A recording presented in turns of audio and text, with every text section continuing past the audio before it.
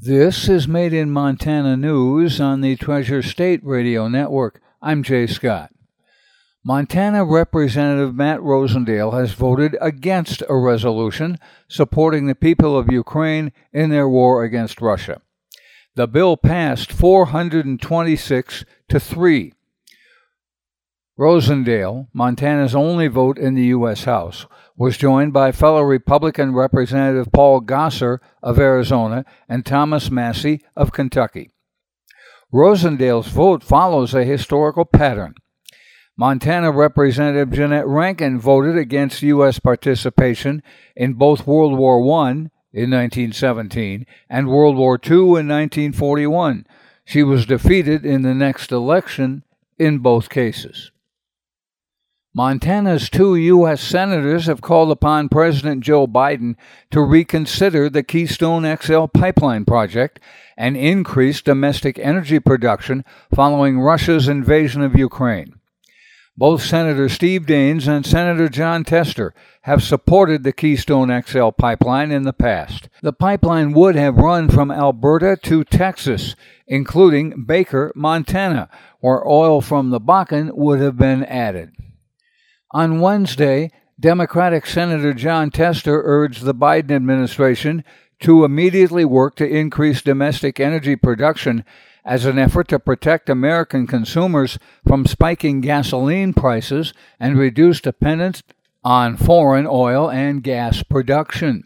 Quote, as our nation unites to confront President Vladimir Putin's reckless actions, strengthening our energy independence from enemies like Russia must be a priority. Tester wrote that in a letter to the Secretaries of Energy, State, and Interior. I believe it is critically important to immediately use the tools at our disposal to increase domestic energy production to protect American consumers from spiking gasoline prices and isolate President Putin and his oligarchs. Montanans are facing gas prices that are, on average, $1 higher than they were a year ago. Tester's call for action came after Daines rebuked President Biden for revoking the permit for the pipeline on his first day in office. Quote, President Biden set us on a dangerous path when he decided to kill the Keystone XL pipeline on day one in office. What's happening in Russia and Europe is a stark reminder of the need to support American energy development, not hinder it. Energy security is national security, and a global energy dominant America is a safer world. Biden must restart the Keystone XL pipeline now.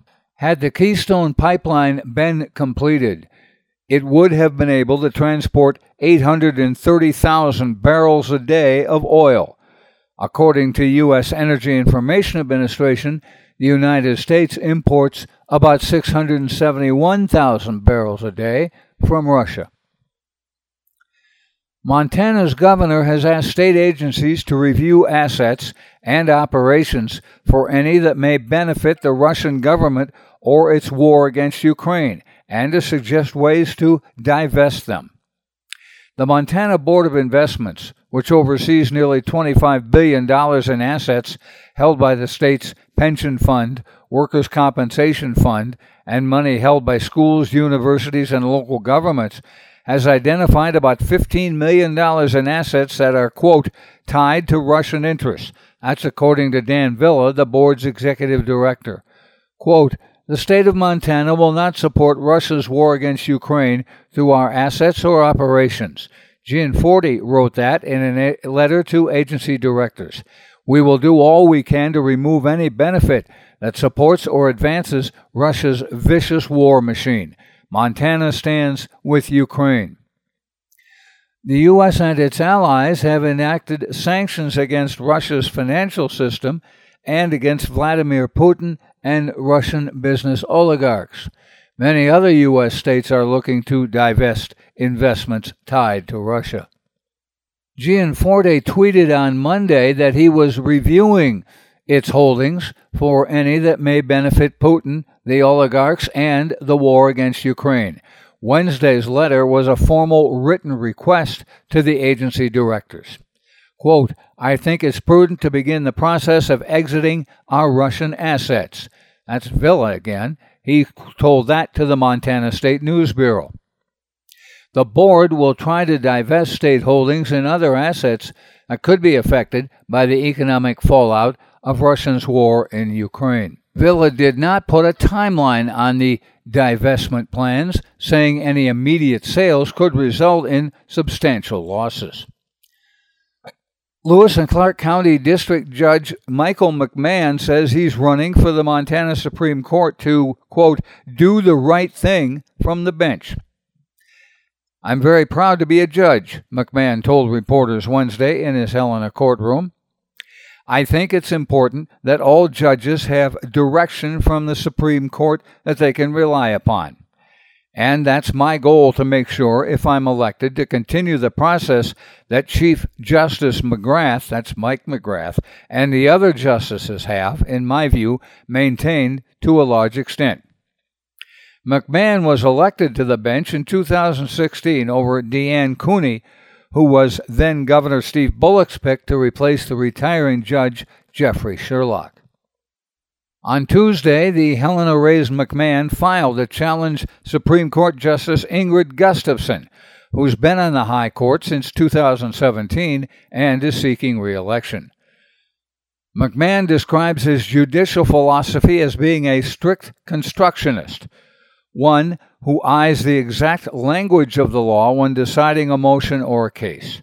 Quote, that's the kind of guidance I think district judges need from the Supreme Court, is that we have consistent application of rules and evidence, consistent applications of the rules of procedure, criminal procedure, so we're all playing on the same playing field, he said.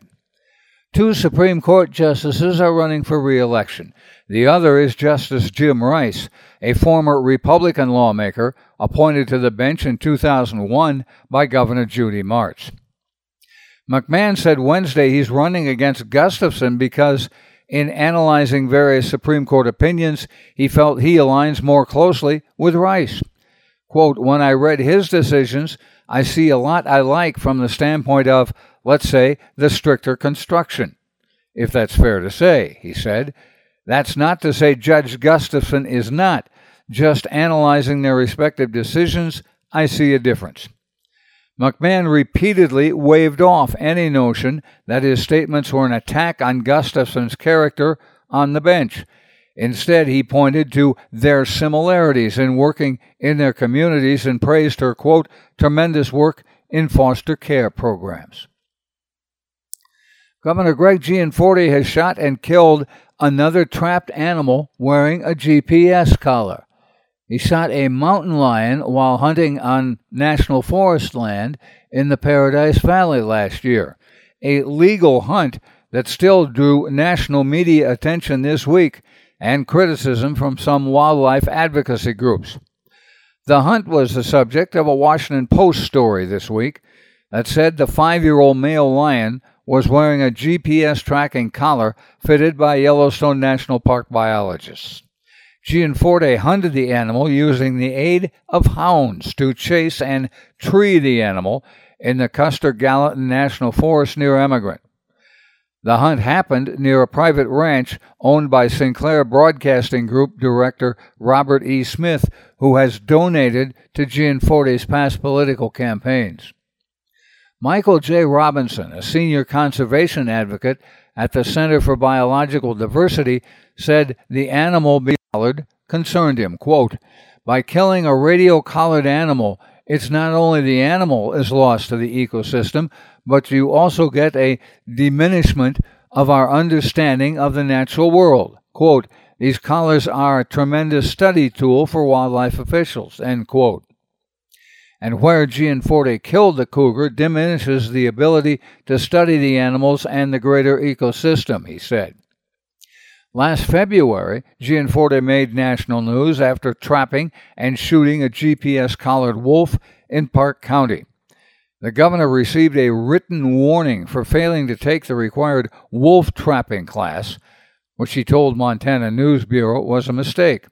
The wolf had also been fitted by the National Park Service with a GPS tracking collar. The Office of Attorney General Austin Knudsen has had to hire outside legal help at a cost of $120,000 so far this year to oversee about 40 civil cases, many of which challenge bills passed in the 2021 Republican-controlled legislature. 4 civil attorneys have left the agency since January of 2021, when the Republican Knudsen was sworn in as Attorney General. That's according to spokesperson Kyler Narrison. In explaining the reason for hiring the outside attorneys, Narrison said, quote, "Historically, civil litigation has not been a strength for the department. One of Austin's goals as Attorney General is to bring the Civil Bureau up to par with the legal ability and reputation of our Prosecution Services Bureau." It's been a year of mixed results for the Civil Bureau. It successfully defended a 2021 law that eliminated the Judicial Nominating Commission and now allows the governor to fill judicial vacancies that occur between elections. However, a judge struck down a law that allowed people to carry guns on college campuses. Another judge said the legislature violated the state constitution by making a late change to a campaign finance bill. A third judge has granted an injunction against bills that sought to further regulate abortion services, while a case challenging the new laws proceeds. Other 2021 laws being challenged include one ending same-day voter registration, another that blocks paid ballot collection, and one that requires transgender people to undergo gender-affirming surgery before being able to change the gender on their birth certificate.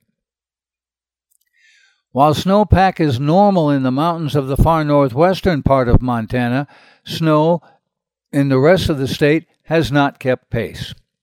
As of March 1st, snowpack in the Bitterroot, Flathead, Lower Clark Fork, and Kootenai River watersheds is close to the 30-year average for the end of February. That's according to the U.S. Natural Resources Conservation Service Water Supply Summary. However, the hoped-for La Niña, a wetter weather pattern that didn't materialize, left other basins in the state with just 80 to 90% of their snowpack. The upper Clark Fork above Missoula is at 87%. The upper Yellowstone and Gallatin are 80%. Shields River Basin north of Livingston is worse off at 57% of average snowpack. In terms of precipitation, February ended up being a month of extremes across the state.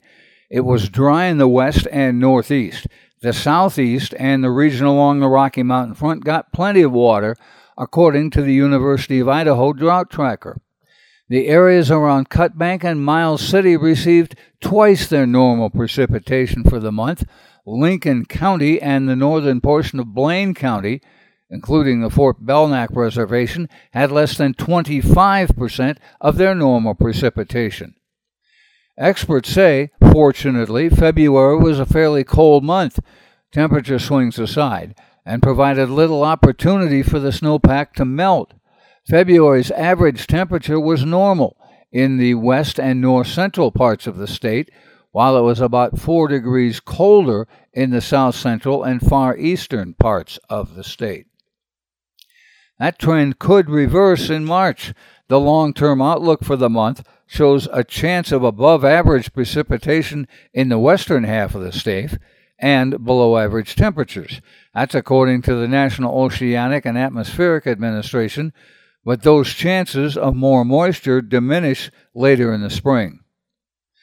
That might help the western part of the state, but it's needed across the whole state because much of Montana is still suffering from drought.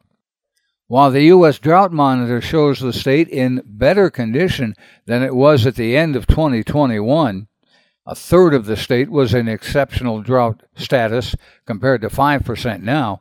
90% of the state is still abnormally dry or worse. The region along the Missouri River is doing the worst. Much of the west is still suffering from drought. Southern Idaho and portions of western Wyoming recorded the month of February as being the record driest for more than 100 years.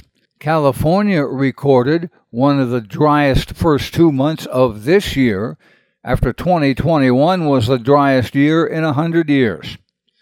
Montana has one more month to recover because the April 1st snowpack measurements will provide the most accurate runoff forecasts. This first week of March is bringing plenty of moisture, although it's coming as rain, even at higher elevations. If you need to hear this report again, please check the podcast on our Treasure State Radio or KGRT DB web pages. Made in Montana News is podcast worldwide, with listeners in 46 U.S. states and Canadian provinces in 24 countries on 6 continents. Made in Montana News is heard on the Treasure State Radio Network, including KMEH, 100.1 FM in Helena, Elkhorn Mountains Radio in Jefferson County, Homegrown Radio in Bozeman, King West Radio in Billings, Rescast Radio on the Fort Peck Reservation, PIVA Radio of the Northern Cheyenne Nation, and Crow Res Radio of the Crow Nation. That's Made in Montana News. I'm Jay Scott. This is the Treasure State Radio Network.